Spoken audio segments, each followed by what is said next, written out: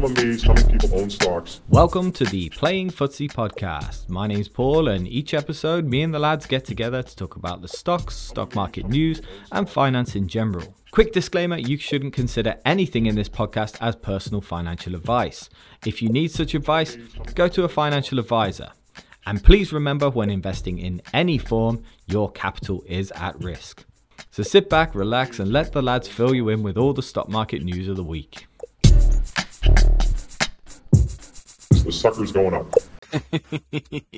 Welcome everyone to the Playing Footsie podcast. It's another week, another massive volatile week in the market. We've got Steve D and Steve W with me today. How you been, guys? What you been up to this week? Yeah, I'm good here, Paul. I'm relieved at the knowledge that it is indeed another week, as you pointed out there. My portfolio's had an interesting time of things in the markets. So last week there was a question in the Steve or both Steves or not Steve, where I asked who had Amazon as their largest position. At the time that video went out, and at the time we made that video, it was true, it was my largest one. It's not now, with Amazon coming down and Berkshire Hathaway coming up. The gap has actually closed between them, so Berkshire's now my biggest position, which is probably the most interesting thing to happen to my portfolio this week. So, meanwhile, StoneCo continues to do StoneCo things, which is to say, sort of go down, but occasionally just have a big jump up, and then gradually make its way down. One step up, 3 steps down again. Outside of that, yet another person has signed up to Gusto through my link, so thank you very much for that. Super grateful. Hope you really enjoy the stuff that you get from them. I'm doing well there. Oh, Paul, is it you? Oh, by the way, I have just had a Gusto box today, so it might not have been through your link, I'm not sure. But I know it came a couple of days ago, but I had ragu spaghetti thing today. It was all right, just heavily carby, really carby, and it's made me feel a bit funny. But yeah, Gusto, not bad. Yep, so this is why I write the adverts. Anyway, how are you, Steve? Yeah, I'm doing all right. My portfolio is doing as well as it has been in the last 8 weeks, which is not so well. I've also been laughing at StoneCo. It basically opens up and says, here, have 5%. And by the end of it, it said, you're not having that. Someone else's. But it's just, it's been pretty nice. I've been... Well, you know, one of the things... Fuck me, how am I going to word this? I'm going to have to edit this bit. But yeah, we've been really pleasantly surprised to see the donations rolling.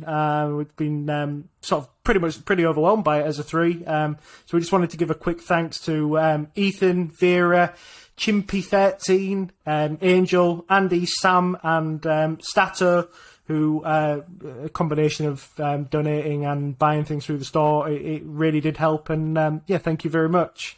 Keeps us going for another year. That's going to be so. Yeah, thank you so much. Basically, guys. Got another year of us.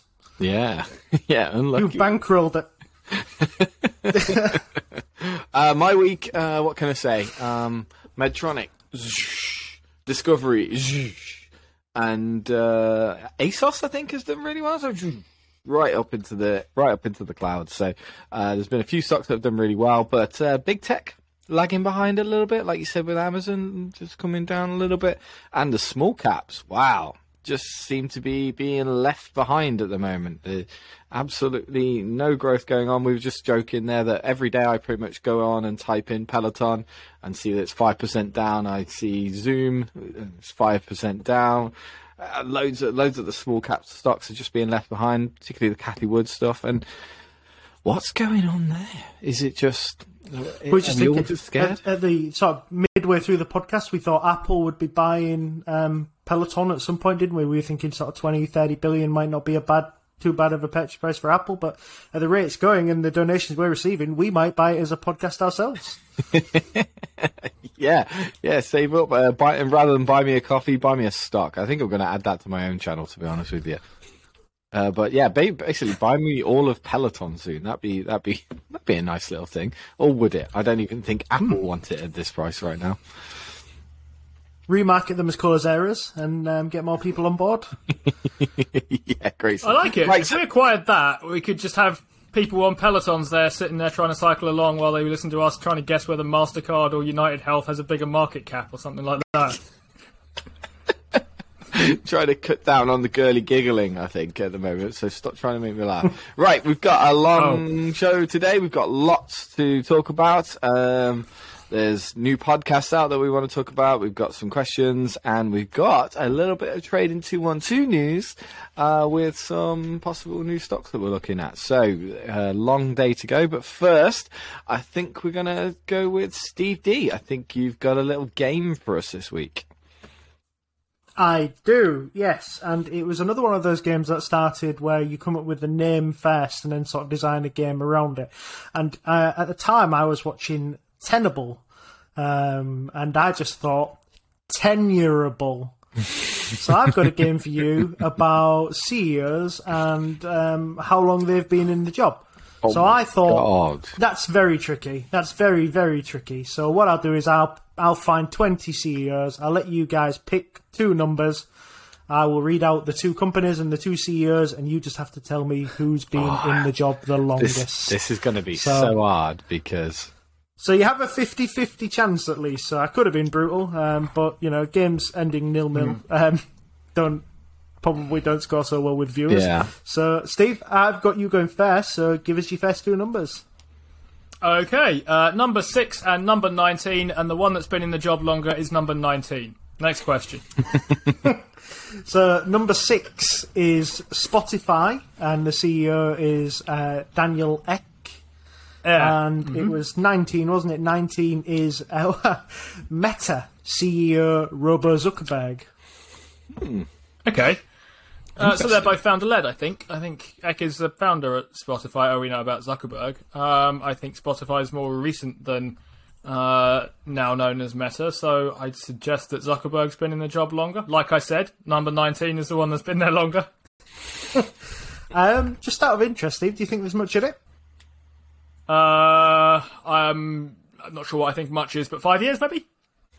But there's actually only 2 years in it. Okay. Oh. That's pretty good. And you are correct. Whether this works or not, because it's been spinning since I turned it on. Bing! Right, give us your number, Paul. I forgot what he said already. So, 119, right? That's a good start.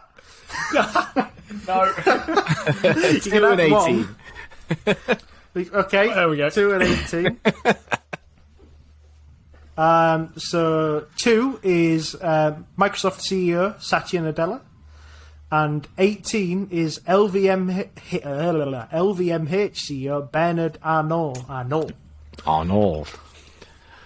Oh, right, Satya Nadella, 4 years? 4 years or so? But I don't, that'd be a big guess out of there.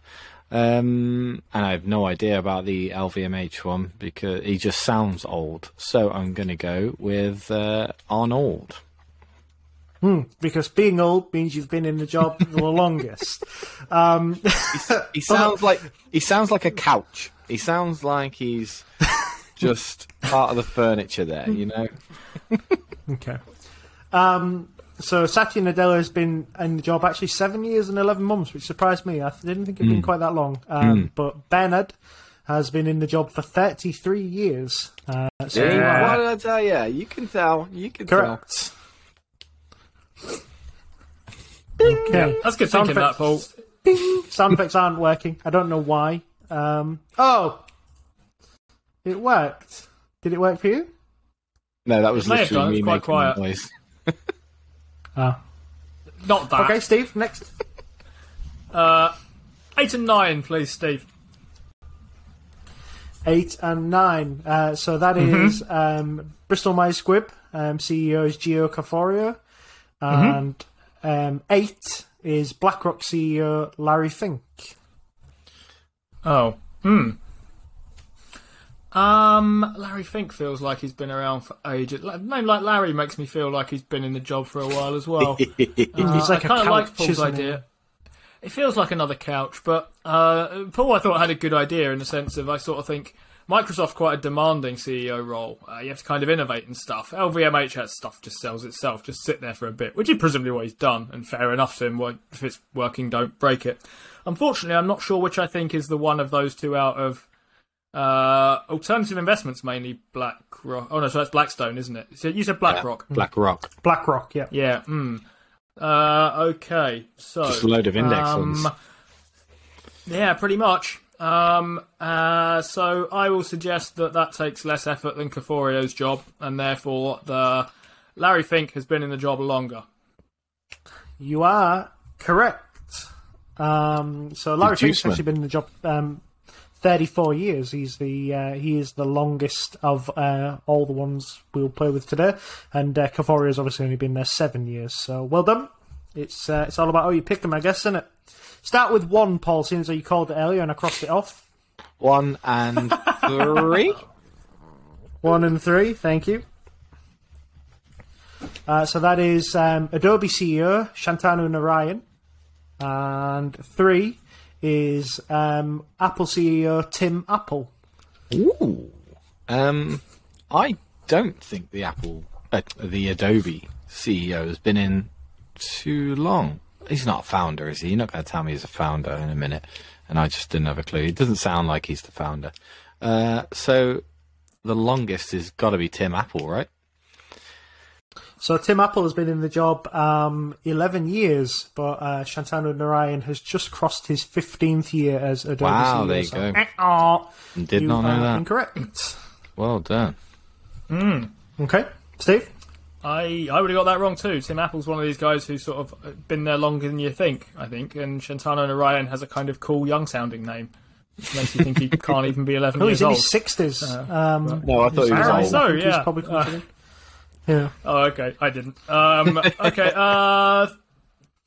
13 and 16 then, please, Steve. Okay. So 13 is YouTube CEO Susan Wojcicki. And did you say it was 16? Yes, please. 16 is BP CEO Bernard Looney. I'm sorry. Bernard Looney. I'm sorry. Another couch. Okay. That's interesting. I've never paid attention to who the YouTube CEO is, as opposed to the Alphabet one. I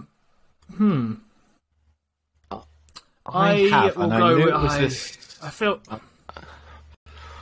Go on, Paul. I kind of want to help you, but I think she's only been in the job like a month. It feels. But So you're going the same direction. You're nudging me the direction I was going anyway. If these had been paired up by Steve, and this was a kind of pre-arranged pair of things, I would say this had trap written all over it. An oil company against YouTube or something like that, right? Which one's got an older, longer tenured thing? Yeah. But this isn't a thing paired up by Steve. This is 13 and 16, which are selected by me. So I'm going to go with this is not therefore a trap, and the BP person, Bernard Looney, has been in the job longer. Okay. So if I tell you the BP CEO Bernard Looney has only been in 2 years, does that change your opinion? yeah, I was confusing him with the old guy who. I mean, who it had makes to go, me less confident, but I will stick to the answer. Okay. Susan is just approaching her 8th year as the CEO of YouTube. So you are whack incorrect. I had a weird feeling they had recently swapped for some reason. I don't know why. Why do I think that? Well, those two, the BP guy and the YouTube person. No, the head of YouTube. Why do I think she's just come into a role? What did I read the other day about her? I must have read something. Can't help you with that, Paul. No, doesn't matter. Steve asked the questions there. Got to search it.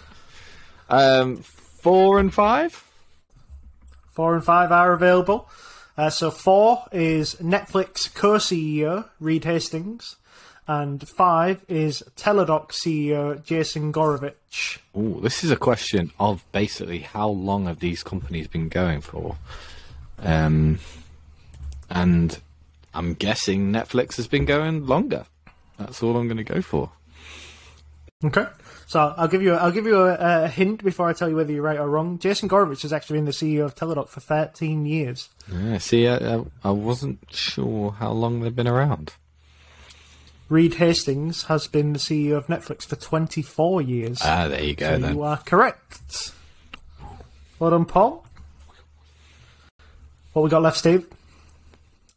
We've got left 12 and 20. Okay. 12 and 20. So 12 is AMD CEO Lisa Su. Mm-hmm. And 20 is Target CEO Brian Cornell. And I will let you know there is go. 2 months in it. Oh, grief. This makes it nearly impossible then. I was hoping it was going to be not close. I associate Lisa Su as having not been in the job for a tremendously long period of time. I mean, I'm thinking years, not months, but I do associate her with having got a lot done quite quickly, which makes me think that she's not been in it for an awful long time. Target feels like the kind of company you could run for ages, but then if you tell me it's close, it's clearly not one of those. That is not even slightly helpful, knowing that they're 2 months apart here. Let's try Lisa Su has been in the job longer. So Lisa Su has been at AMD for 7 years and 4 months, and Brian Cornell has been at Target for 7 years and 6 months. So you are incorrect. By 2 months, unlucky. Okay, Paul? Tough pair, that one. I'd have gone the same. was. I think I would have gone the same, I think.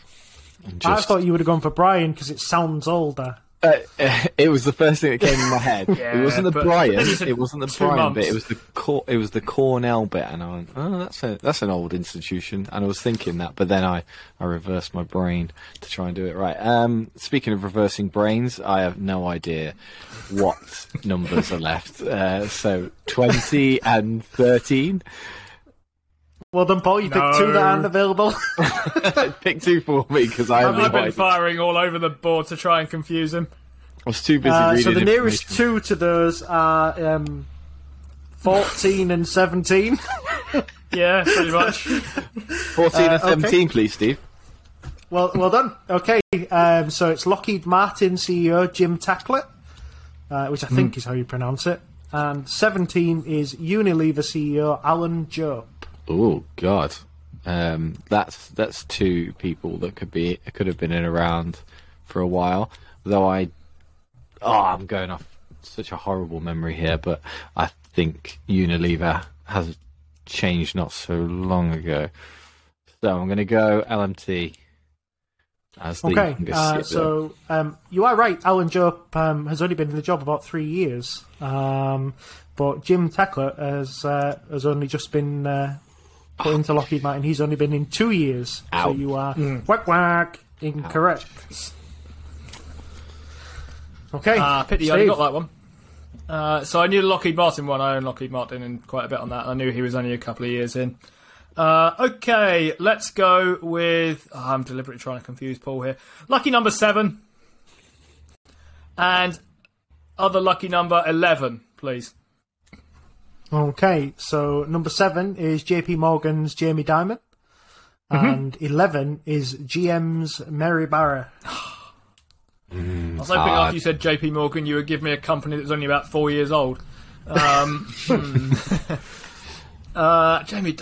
Dimon feels like he's been there as old as the hills, doesn't he? He does.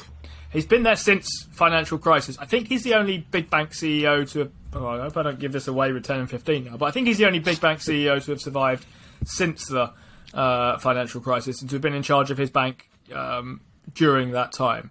I could be wrong about that, but I'm pretty sure that's true. That seems like a decent run for anyone to be running anything, especially a company the size of either JP Morgan or General Motors. So let's go with Jamie Dimon's been there longer than Mary Barra.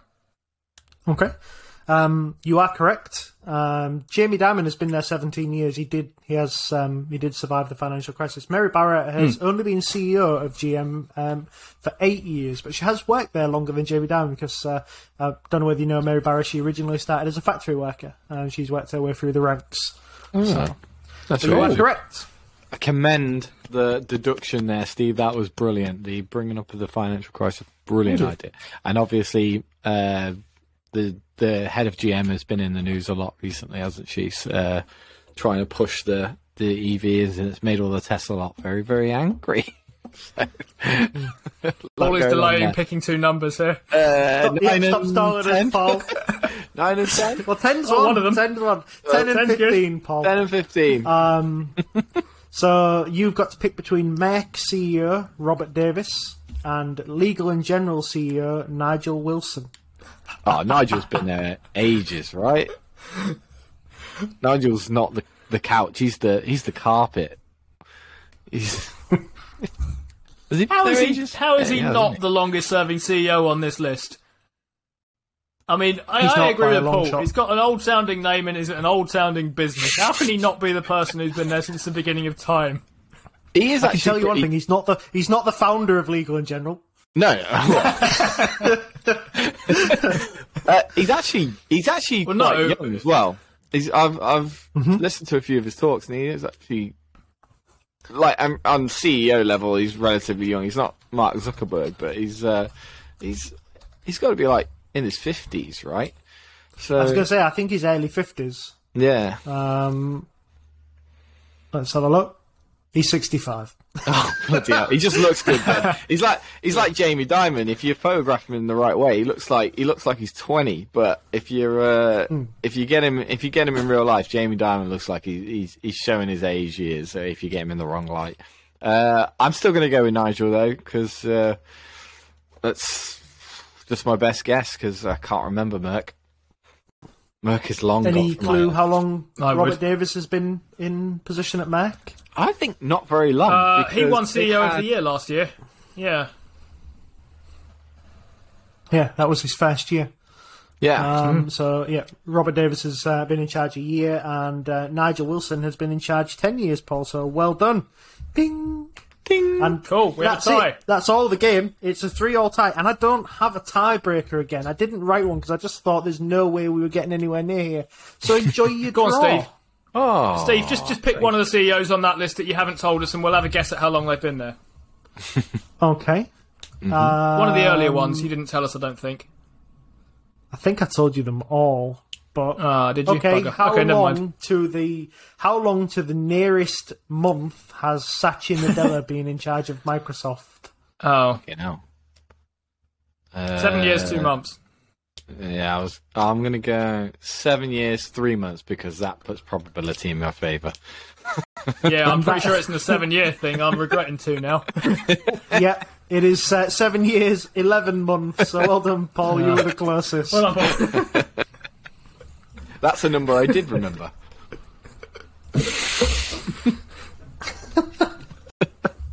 All right, let us know in the comments below if you had fun with that game, because that was a fun one, Steve. I liked that. That was enjoyable. You could have made that really hard as well. So let's carry on. We've got on our notes here, because again, I don't really contribute much to this. We've got review new Motley Fool money. So what is Motley Fool money? Because I don't actually know. And tell me what it's all about. Okay, so when we were recommending podcasts a few episodes ago, we recommended a few podcasts, really. We recommended Industry Focus, we recommended Motley Fool Money, we recommended Market Foolery, and I'm not sure if we did recommend Motley Fool Answers as well, but it was another one of Motley Fool's really good podcasts. And what they've done this year is they've amalgamated them all into one big podcast. So now Market Foolery, Industry Focused, Motley Fool Answers have all become part of Motley Fool Money, and it's a daily podcast hosted by Chris Hill, and basically they wanted to be a catch-all. They're going to take all of those shows, stick them together into one sort of 40-minute to an hour-long show, almost like a super podcast, really. And it was quite exciting, I thought, as they rolled into the new year. I've now listened to them all. I think, Steve, you've listened to all of them as well. So we just really wanted to give you an opinion on that as well, and really just to let you know whether it's actually worth your time. So there's been some interesting things on there already. They've had an interview with Becky Quick, which, you know, should be pretty interesting. We like her from Squawk Box. Paul likes her for other reasons. I love Becky Quick. I love her. I love her so much. They had like a Saturday Education with David and Tom Gardner, the two founders of The Fool. So that should have been like a pretty interesting show. And yeah, they've done various other bits and pieces. And generally, my opinion of it is quite negative, though, because it's basically taken all of those really, really good shows, which were great on their own, and put them together, and it all feels really, really rushed. Not to say that the show won't get any better, but this is the cream of the crop that Motley Fool can put together, and it just doesn't seem to work for me. I mean, the Becky Quick interview was interesting in parts, but it tailed off really, really fast and ended a bit abruptly. And the Tom Gardner and David Gardner show, which should have been a bit of a blockbuster, it just felt a bit wet. I don't know, Steve, what do you think about it? I've not been very impressed so far. So far, I feel like I'm very much jury's out on these kind of things, but I so far like it less than I liked the ones before, because it feels all a little bit random to me. So previously, when it was broken up into Motley Fool Money, which was kind of the weekly review show, Market Foolery, which was a short, really, really quite bite-sized daily thing, and the industry-focused stuff, which picked out particular companies in particular sectors and so on. I had a good idea of what I was getting from any particular episode when I kind of looked at it. And so far, there doesn't seem to be much kind of rhyme or reason going on between what's going on each day. So one was about personal finance, and some have been about stocks, and some have been about the Becky Quick interview. And I can't quite work out what I'm going to get when I tune in on any particular day just yet. If there is a kind of structure to it, so Saturday's going to be an interview and Sunday's going to be education and Thursday's going to be personal finance or whatever it is, I haven't yet figured that out, which makes me kind of confused about what I'm listening to. And if they are going to have them structured like that, it seems to me the natural way to do that would be to have the personal finance show and the industry this thing show and the education show and so on. So generally speaking, I'm so far confused by it a bit. The content of the episodes, take or leave, I'll come back to that in a little bit. But structurally, I haven't quite figured it out yet. The main thing that I regard as significantly better is that I think I'm getting a fair bit more Chris Hill for my money. And I quite like Chris Hill, who is anchoring pretty much all of these shows. And I'm a big fan of his. I think he's one of the better presenters on that at that organisation, and more of him is very welcome. Yeah, there you go. A guy on the Playing Footsie podcast putting down another podcast for it being too disjointed and all over the place. So that's when you did tell me about this, that they were merging all the podcasts together, it was... I thought it was going to be like what you've explained, because I've not listened to it. I thought it was going to be like what you explained. The industry focus was really important to me. I liked that on Monday I heard, what was it? Monday was finance? No, it wasn't. But on the different days, you would know what you're getting that day. It was based on whatever they were telling you about. And they had Wildcard Wednesday, didn't they? That was the other one. And that was my nice bit of surprise. But yeah, I saw it when you said they were bringing them all together. That there could be too many voices. There could be a bit too much. But I can understand why they've done it, because it's they want retention, they want listen time, and they also want to probably make it easier to edit. And those 10-minute episodes that they used to do on pretty much 20 podcasts they were doing at the time. Very, very tough to churn out, and they probably wanted to streamline it, and they're finding their feet. Every podcast has a find it feet, right? And we know that all too well.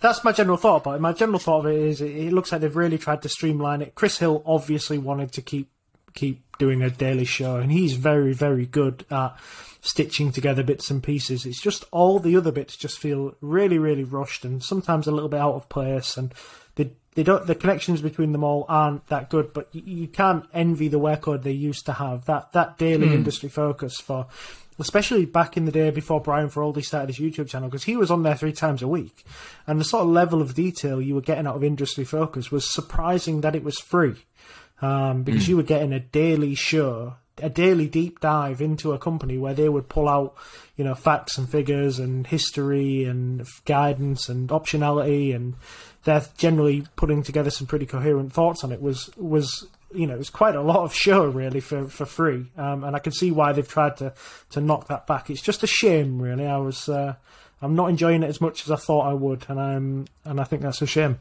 Yeah. It's interesting. It'll come. It'll come. I reckon. It'll come. So yeah, that's we do love the Motley Fool, by the way. Not the UK Motley Fool that just recommends Barclays to you every day. It's the Motley Fool in the US that have very good brains behind them. Feroldi, the Bryans, and obviously Chris Hill, and I forgot what the lady's name, the girl's name is.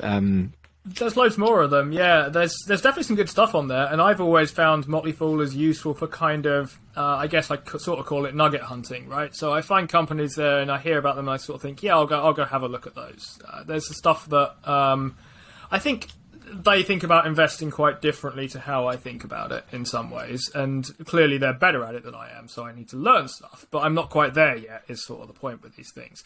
So one of the things that I've never really understood about them much is that it seems to be with them, watch the stock when it's going up and watch the business when it's coming down. So when they talk about how their investments have done, they say, yeah, it's done really great, stock's up 8 times. That doesn't tell you anything about the business, that tells you about the stock. When stocks start coming down, they say, yeah, but the business is in great shape. And it seems, I can't quite work out how those things are fitting together in their heads, basically, is what I sort of think. But they have definitely talked about some really, really interesting companies on there that I have intended to and have gone kind of digging into. One that we haven't talked about on this show yet that both Steve and I have taken a passing interest in. It's a company called Shoals Technologies, who make sort of switches and that sort of thing for basically solar panels, and there might be a kind of picks and shovels play on greenification energy. I haven't got around to digging into them yet, but I heard about them on Motley Fool. They sound really super interesting. So you get lots of good stuff like that, but I'm a little bit patchy on how they think about it compared to how I think about it. Yeah, it's they don't approach valuation. They don't value. They kind of pride themselves on not doing any valuation, and that's, in my head, that's all stock picking is all about is valuation, and the business is going up, and they do say that. But yeah, very hard to. They do think about it differently to the way I do, and it would mean that I miss out on a lot of their picks. But like you say, I do listen in. Axon was one of their famous ones, which did very well, and I think we're all interested in. That's the taser maker and the all-round police solution. Very, very interesting. Okay, let's move on to the next bit. Speaking of valuation, yeah, let's do it that way. We'll do valuation on, because we're all on Trading 212. We've all got our access to Trading 212. It's pretty much my only broker. So, we've been opened up to quite a few new stocks. Some people who are listening might not actually know this yet because they've done it on the quiet. Steve D, you take this one and describe what's happened on Trading 212 and maybe talk about a stock that we might be looking at. Yeah, there's a few really that have interested me on this list. Basically, the ISA is subject to rules from HMRC of what can and cannot be held in it. And before we started this podcast, Trading 212 had a bit of an issue where they were allowing stocks that shouldn't be held in an ISA to be held in an ISA, and they had to unwind quite a lot of positions, and they had to essentially force people to sell out of positions because they were holding them in accounts that they shouldn't be.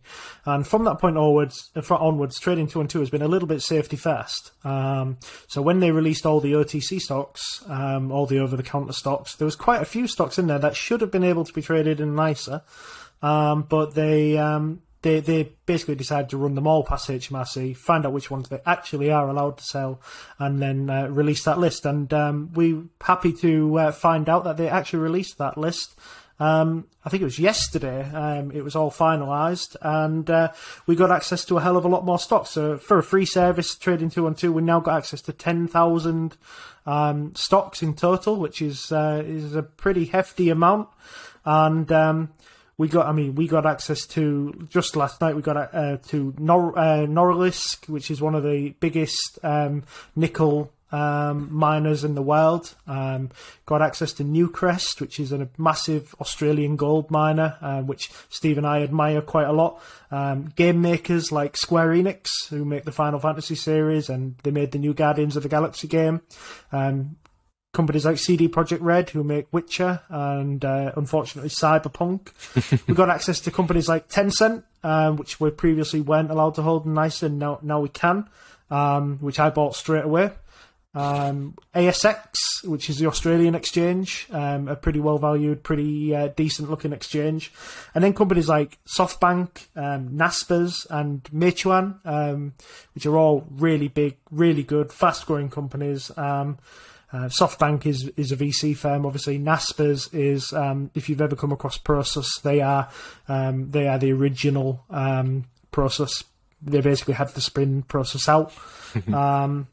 But yeah, hell of a lot of really, really good stocks in there. There was just a few I picked off at the top of my head. Did you guys see any, or any of those interest you guys?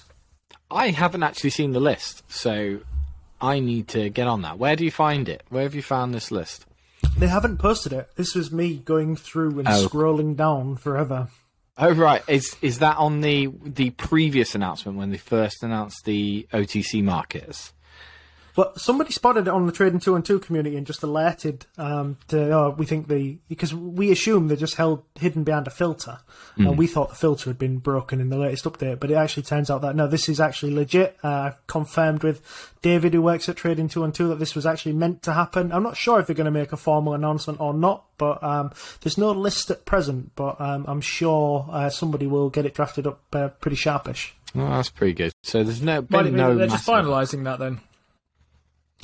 I don't know at the moment. I just don't know. No one really knows. But basically, if there's any companies out there that are traded OTC on the US markets, but may have some stocks have an original listing in a company that's not on an approved stock market from the HMRC, then you might actually be able to buy this. And it seems that they've now.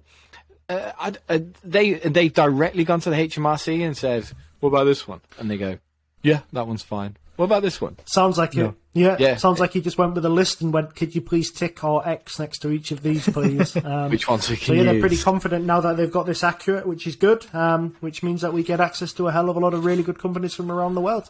Yeah, really good. So one that caught my eye then, you mentioned Newcrest already, Steve, so I won't kind of go further into that one, but I did see JD.com back in there. That was one of the kind of ones that was initially ISA available, and then it was sort of decided it shouldn't be ISA available, and now it is ISA available again, presumably having kind of checked this sort of stuff out. When you said go looking for stuff that we can talk about on this that might be of interest, Tencent jumped out at me. Tencent's quite a biggish thing, and I haven't properly got into the deep enough dive on how all the bits of it kind of work, although I know it's basically everywhere in China, and it's more or less just a bet on that growing Chinese market. But JD.com struck me as a stock that I hadn't looked at very recently, but it looks like it's kind of an attractive-ish valuation before you start looking under the hood anyway, and I haven't yet looked under the hood, so I don't know quite what I'm going to find there, but it's got a market cap of about 131 billion, debt of about 301, cash of about 309, and generates about 11 billion in free cash flow, so its free cash flow yield over its enterprise value is about 4.3% when I had a look, which is actually quite high for a company sort of that size in that kind of sector, exposed to that sort of market. No doubt I'm going to look in a couple of days and find there's something catastrophically wrong with JD.com, like the Communist Party has decided to delist them or something. But at first sight, that caught my eye, of the new things that are available for what it's worth.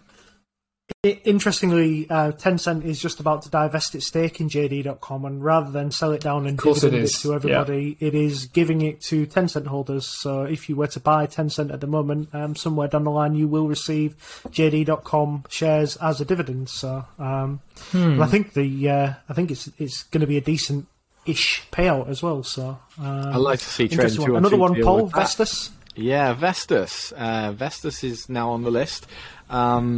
Probably one of the smaller and would you say less famous than sort of the Tencents and JD.coms? It's a shame C Limited hasn't been brought in, but Vestas is one that I probably owned it 2 years ago and sold out at the top, which was very nice. Because I just felt it got overvalued. But Vestas is the largest wind turbine creator in the world at the moment. It hasn't got the largest offshore. I think Ørsted still owns that title, but I think Vestas is about 14% of the total wind turbine market. So it makes a lot of the wind turbines that you see around the country. I actually emailed today. I actually emailed someone from a Vestas wind turbine farm in Wales, and I might be going down there to have a look and have a little, take the camera down there and have maybe even the drone to talk to them. So we're sorting that out. But yeah, I actually that's did that a recipe today. for disaster. I know. Flying a drone in a wind turbine field. That sounds terrible. It's going to be fun. There's 17 2-megawatt Vestas turbines in there, and I'm hoping they've got Vestas written on the side and everything like that. But Vestas, where to start on it? There's a lot to it, but mainly the thing that stands out about Vestas now is that they've got this new modular type wind turbine, which has the ability to be repaired really easily and upgraded really easily. And the best part of Vestas, and the only thing that makes it profitable, because the rest of the wind turbine the whole industry seems to be unprofitable, and that includes Siemens and that includes GE. Apparently totally unprofitable. Vestas is the only one that stands out as profitable because it has a lot of its business in the maintenance and repair and upgrade side of it, which is very, very good.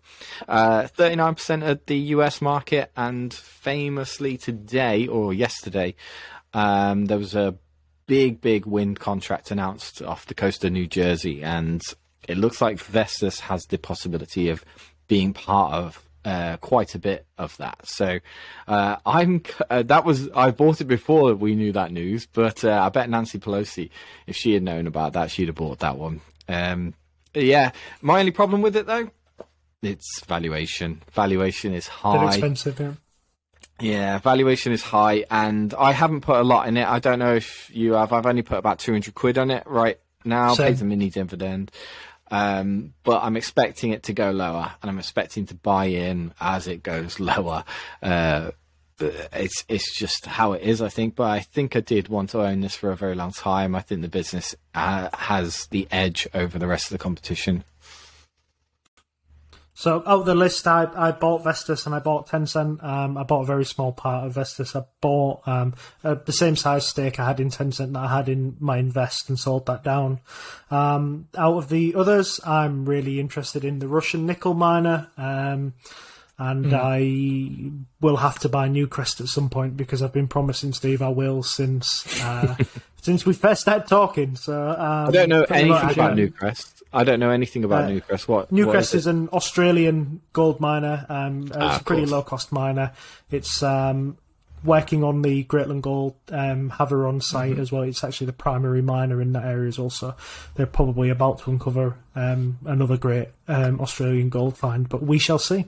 So when you said the ASX was available, you didn't mean the ASX stock. You meant the whole ASX stock. No, the ASX stock. Oh, itself. you did mean the ASX stock. So the rest of the ASX isn't available to us right now. No. No, that's a shame because there's a lot of good solar there. There's a lot of hydrogen in there. They're really pushing that, and a lot of the ASX is apparently quite an underlooked market. It's a bit miney. It is a bit miney, yeah. It's very sunny and miney and dirt. That seems to be what the Australian stock market looks like. That's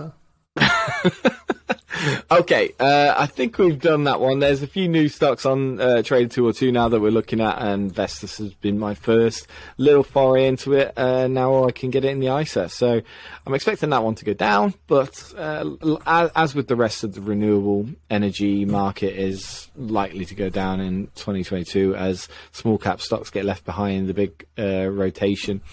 One that might not get left behind is REITs. A lot of rotation into safer, as it were, safer maybe. Real estate investment trusts and their high dividends. That's where Steve W comes in to tell us all about what he's got planned for REITs. Well, I guess I'm kind of hoping you can help me figure out what I've got planned for REITs. So here's the backstory a little bit. I've currently got some money in premium bonds, and for people who are not in the UK or who are in the UK but don't really know what premium bonds are, basically they're like a sort of savings vehicle that pays you no interest as a guarantee, but every month you can enter into a draw to win some interest, more or less. So you may do better by winning more interest than you would have got in, I don't know, a Marcus account or something, or you may do worse by earning nothing at all or less than you would have got otherwise. And I'm fed up with having my money in this thing because I feel like it shouldn't be there. It's not my rainy day fund, so it's investable, movable cash. And I checked how much money I've won in this thing, and I'm tracking at a rate of 0.62 on average, which is kind of okay where interest rates are at near zero, but this is over a period of time when they were not at near zero as well. I've had these since interest rates were higher. I've just kind of recently sort of discovered them again. So I'd like to take them out, and I'd like to put them somewhere. And part of my thinking for this year is I really want to get better, going back to what I said about the Motley Fool guys, at watching the business and not watching the stock. So I really want to try and get into that mindset of just thinking, well, look, the stock price is what someone will buy this thing off me at, but I don't want to sell it particularly. So what do I care if they're offering me less than I paid for it, or more than I paid for it, or anything else?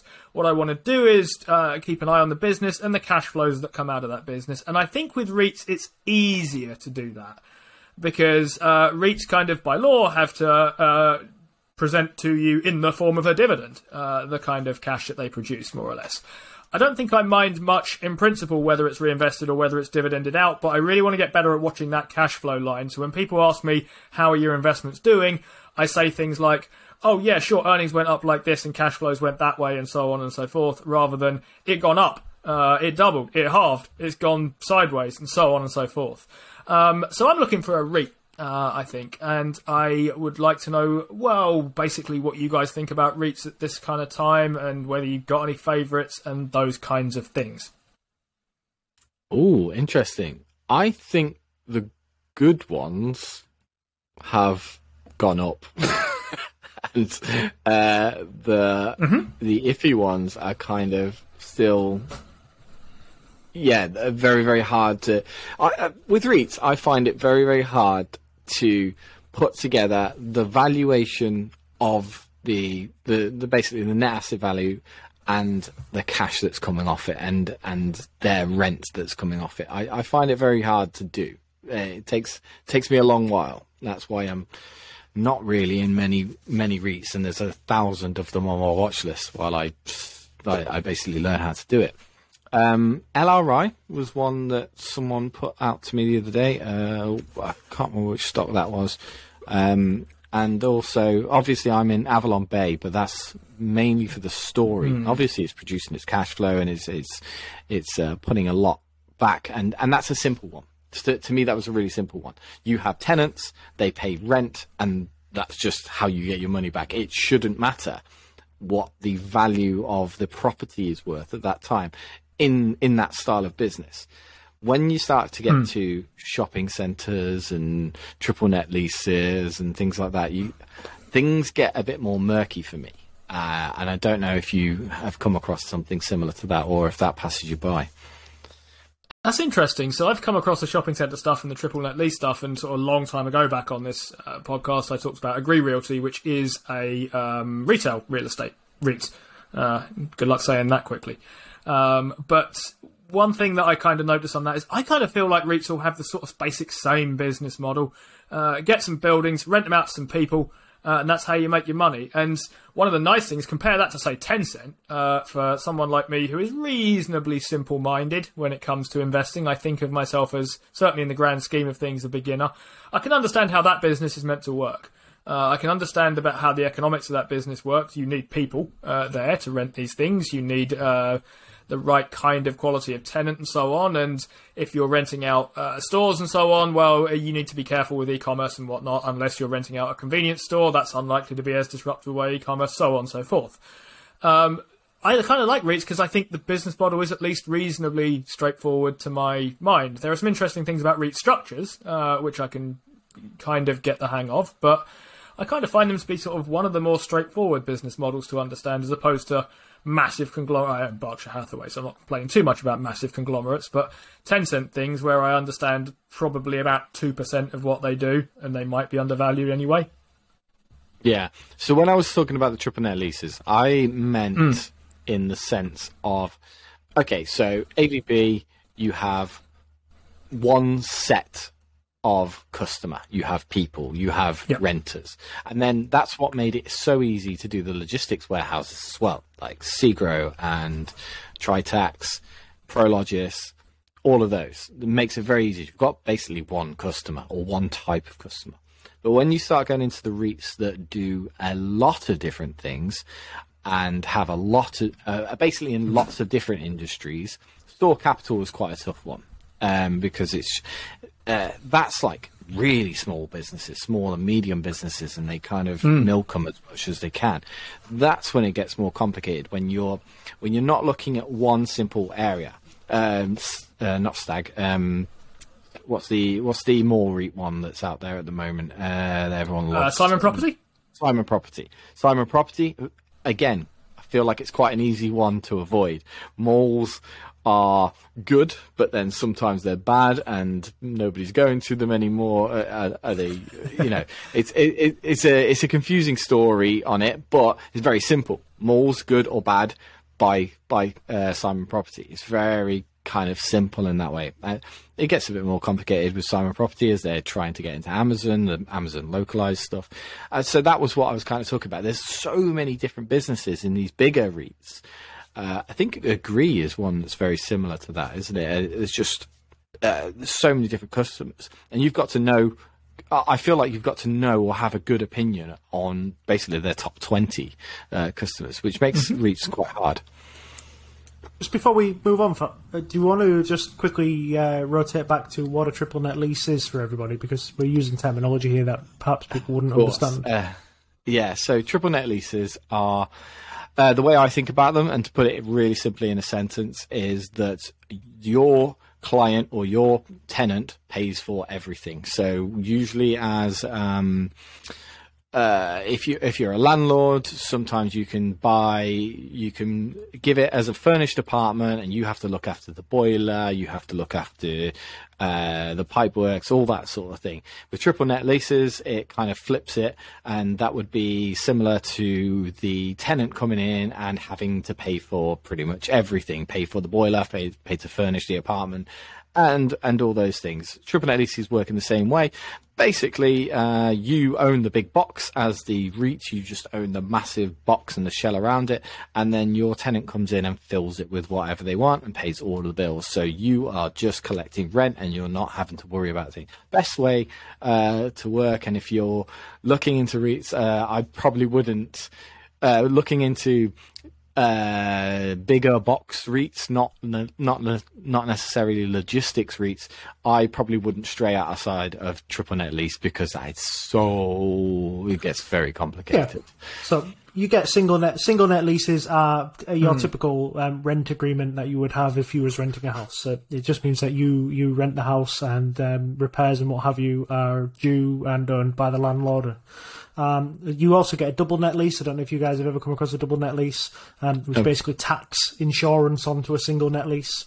And then you get a triple net lease, which is essentially, as Paul says, you own the box and the land, and it's up to whoever resides on that box and on that land to do everything, including repairs and including expenses, building insurance, maintenance.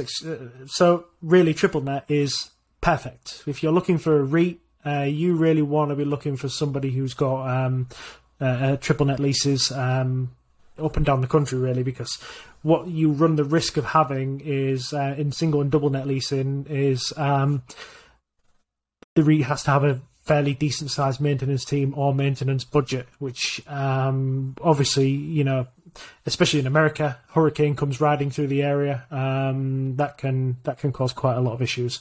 So triple net is the most desirable.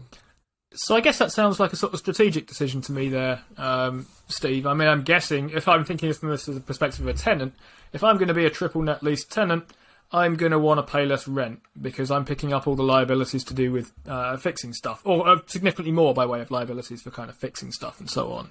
If I'm a single net lease one, I might be willing to pay more rent because you're going to have to, landlord side, going to have to deal with these sorts of things. I'm guessing that's the way to think about things here. It's risk, isn't it? That's the idea is you're taking on the risk, aren't you? So generally, if single nets will net you more money, but a triple net lease from an investor point is definitely more desirable. 100%. The whole point of owning real estate, though, is to do as little as possible, which is where triple net leases really come into their own. Because, as far as I can tell, it's best to be lazy with your real estate and your personal real estate as well. It's the less maintenance you have to do, and the less the less decorating you have to do, the better. You just want to see that cash flow coming in, and that's why I like triple net leasing, and particularly the big box warehouses are very good for that.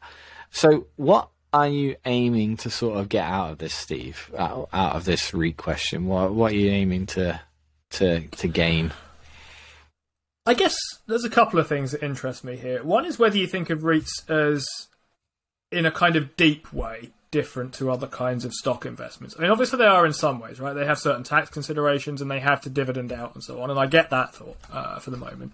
But I guess one of the things that interests me is one of the reasons I've selected REITs as a kind of place to put my once premium bond money here is because I think it's an easy kind of asset class to think about in the way I want to think about investments, i.e. focusing on cash flows rather than sort of share prices. And I wonder whether you kind of think differently about those sorts of things when it's something like a REIT or even an MLP, but think about REITs for the moment, where cash flows have to get returned to you versus a stock where it may well return a dividend to you, but that is at management's discretion to some extent. And it's a little bit discretionary from a REIT as well, right? Because their net income can be moved up and down with things like depreciation and whatnot. But there is at least that kind of requirement on REITs. So I guess I wonder whether you see them as similar to other sorts of stock investment at a kind of fundamental level, or whether you see them as, I don't know, maybe part way between something like we were talking about bonds last time, where the return you get is written on it, and it's kind of required and guaranteed and there's no choice about the thing, and stocks where it's kind of on management discretion. The one that's really got me at the moment is Brookfield. Brookfield is the one which I can't understand. They're buying so much office space right now, and it's not cheap right now. But I forgot his name. The head of Brookfield believes that office space is going to be good. So there's your element of risk. That's kind of where I'm touching on this one. So I think it is, and I kind of see where you're going with it, that it is halfway between stocks and bonds. I do kind of see it that way, because the cash has to be returned to you, and all you're looking for then is dilution. Is it worth it? How, what are they buying with the dilution? Segro is a really good one for that right now. It's 30% over NAV. It's a silly buy right now, in my opinion. I have even considered selling it, but it's still got a 4% dividend on me, so I just don't see why I wouldn't hold it forever and just see where it goes. So Segro is like that for me right now, and they're still diluting and they're still buying the same assets. They're doing the same thing, but it comes down to management now, doesn't it? And Brookfield apparently has one of the Brookfield's beaten the market like 10 years in a row, something like that, all based on its asset prices that it's got in there. And he seems to know where stuff is supposed. He understands the market of asset management. And if you trust in him, because it's the manager, isn't it? If you trust in that guy, then it shouldn't matter if he's buying office space or not. But that is scary that he's going proper balls deep into office space. I just don't know, especially with so many big voices out there really saying that office space is terrible. So I think it's the same as a stock, because there's a qualitative and quantitative side of it. But I think the quantitative side is really, really easy, like you say, because cash flows in, rent flows in, and all of that gets delivered to you as a shareholder. So you've got a bit more of a guarantee there. There's still a qualitative element. In general terms, REITs when I started investing were basically termed as buying cash flow. So that was the idea, was that the money you put into your REITs was you was buying some cash flow. So property is and has been a fairly stable investment with sort of predictable uptrends.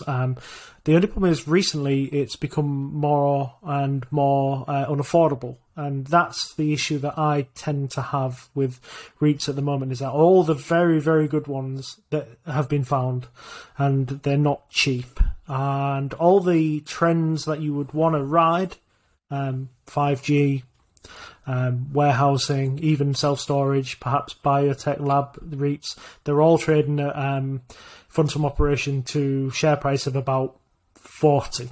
And that's, a lot higher than you'd want to pay. Just as a quick one for people at home, again, you don't value a REIT by its PE. It's a fairly useless metric because of the amount of depreciation. So you would use AFFO or FFO, which is funds from operation. So if you Google the REIT you're looking for and FFO, and then you obviously divide one by the share price, you'll get to your valuation. And you can use that pretty similarly to how you would use a PE ratio to sort of judge a company. You're probably looking at, I would say 20 to 25 is a decent price for a REIT. I don't know whether you guys go any higher or lower than that. Depends on the story. Again, it depends on the growth rate story. So I still treat them similar to a stock because I look at stocks the same as cash flow. It's all very similar, but obviously, like you say, a little bit easier towards the cash flow side of it. Okay. Just Googling what the UK version of funds from operation is, because it's very different, and it's gone out of my head. What's it called in the UK? Funds from operations. I can't remember what we call it here. So, I mean, it's basically income, add back depreciation and amortization, and take off anything that you gained or lost from selling property, basically. And then adjusted funds from operations will take off anything that was a kind of one-off cost that isn't a regular income-y type thing. So, basically, it's a way of trying to move some of the kind of muddying things out of the way of REITs that helps you get a better feel for how the kind of business is working at the level of operating earnings, basically. So if you think about Berkshire Hathaway, it's not a REIT, but Buffett always says, look, don't look at anything below the operating earnings line because it's all noise after that because of stock price movements. In the case of REITs, depreciation, amortization means it's all noise below the kind of level of FFO. I tend to look towards AFO more than I do FFO, but so that helps on the maintenance side. So everyone's got a little bit of maintenance, even in the triple net leases. But particularly in AVB, I was looking very hard at how much it costs to store them because they're luxury, and that was one of my risks that I highlighted for them, was that they are luxury apartments and they need a good maintenance team, and they do. Well, at least they told me that they do.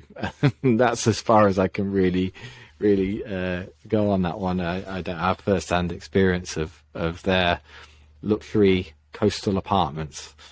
Get 3D tours on the website. Oh yeah, definitely. But I tell you what gets me about REITs is you can go to Nareit on YouTube. I think it's got about 2,000 subscribers, and each video gets about 100 views at the most, and they are the biggest REITs, and it's the CEOs of REITs, and they just talk about their business. And I kind of go, why aren't more people listening to this and watching it? I watched Avalon Bay. It was about an hour with their chief design officer and their CEO, and they just sold me it. They massively sold me it. They talked about how they're changing for work from home and all that sort of thing, and I was just like, well, this is great. This is it. And it, I think it's still coming. I think there's still, again, the same with Lennar. I think there's something changing in the work from home market, and I think a lot of these companies are going to benefit from that at the moment. I don't know really where we got with REITs on this one. We just kind of trying to find out where you're going to put your money. Have you got any in mind? Yeah, but let's leave that one hanging for the moment as to where that's going. Tune in next week to find out. We've crossed the hour mark, so I'll let you wrap up, Paul. Well, just before we do, then, 2 favourite REITs. Sorry? 2 favourites? Have you got 2 favourite REITs, Yeah. Steve? Yep. So when you're talking about 2 favourite REITs, are just the ones that you like, or Yeah, I don't care whether you're particularly- buying them or not, but what's your 2 favourite REITs? Because I kind of hate them if they are so heavily overvalued right now. Oh, well, I'll kick off then, because I've got Go 2 on. that are massively overvalued. My favourite Yeah. 2 are Alexandria Real Estate, ARE, and Prologis, PLD. Probably 2 of the most overvalued REITs on the market. You haven't So bought my it, 2 so you- favourites. Sorry, ARE. Yeah, you don't still own them, do you? No. No, I was going to say because that's. You might want to explain which they are, what it is.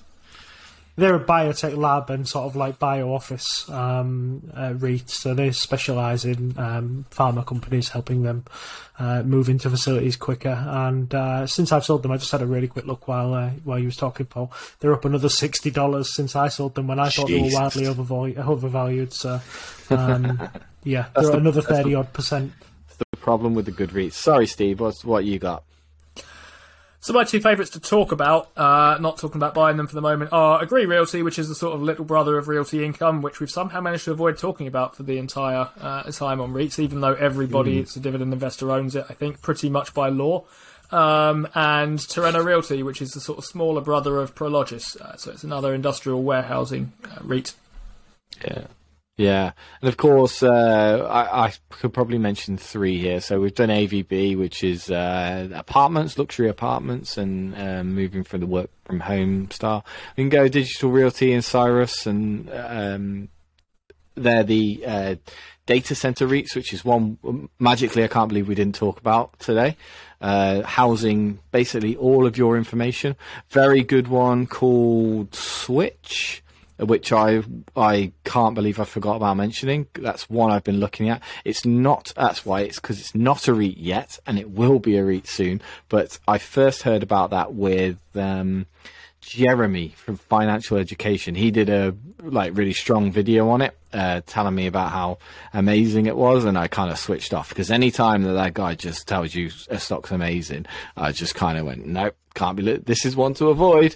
There's a pump and dump coming, and but now I'm looking at it, I go, okay, everything he said was legit, and now it's got serious cash going in it as well. So Switch, I think it was called Switch. It might be, I might be totally wrong at which one that. The big red one, and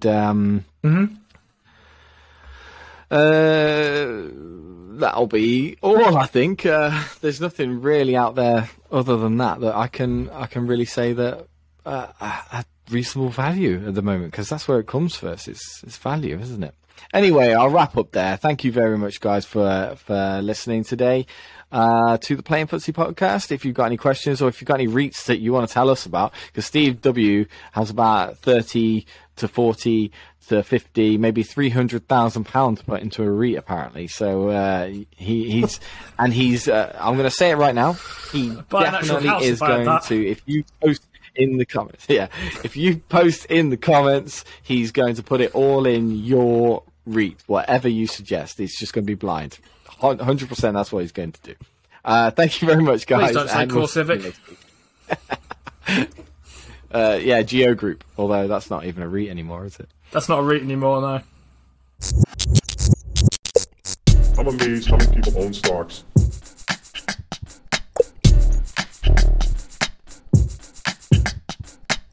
I'm amazed how many people own stocks.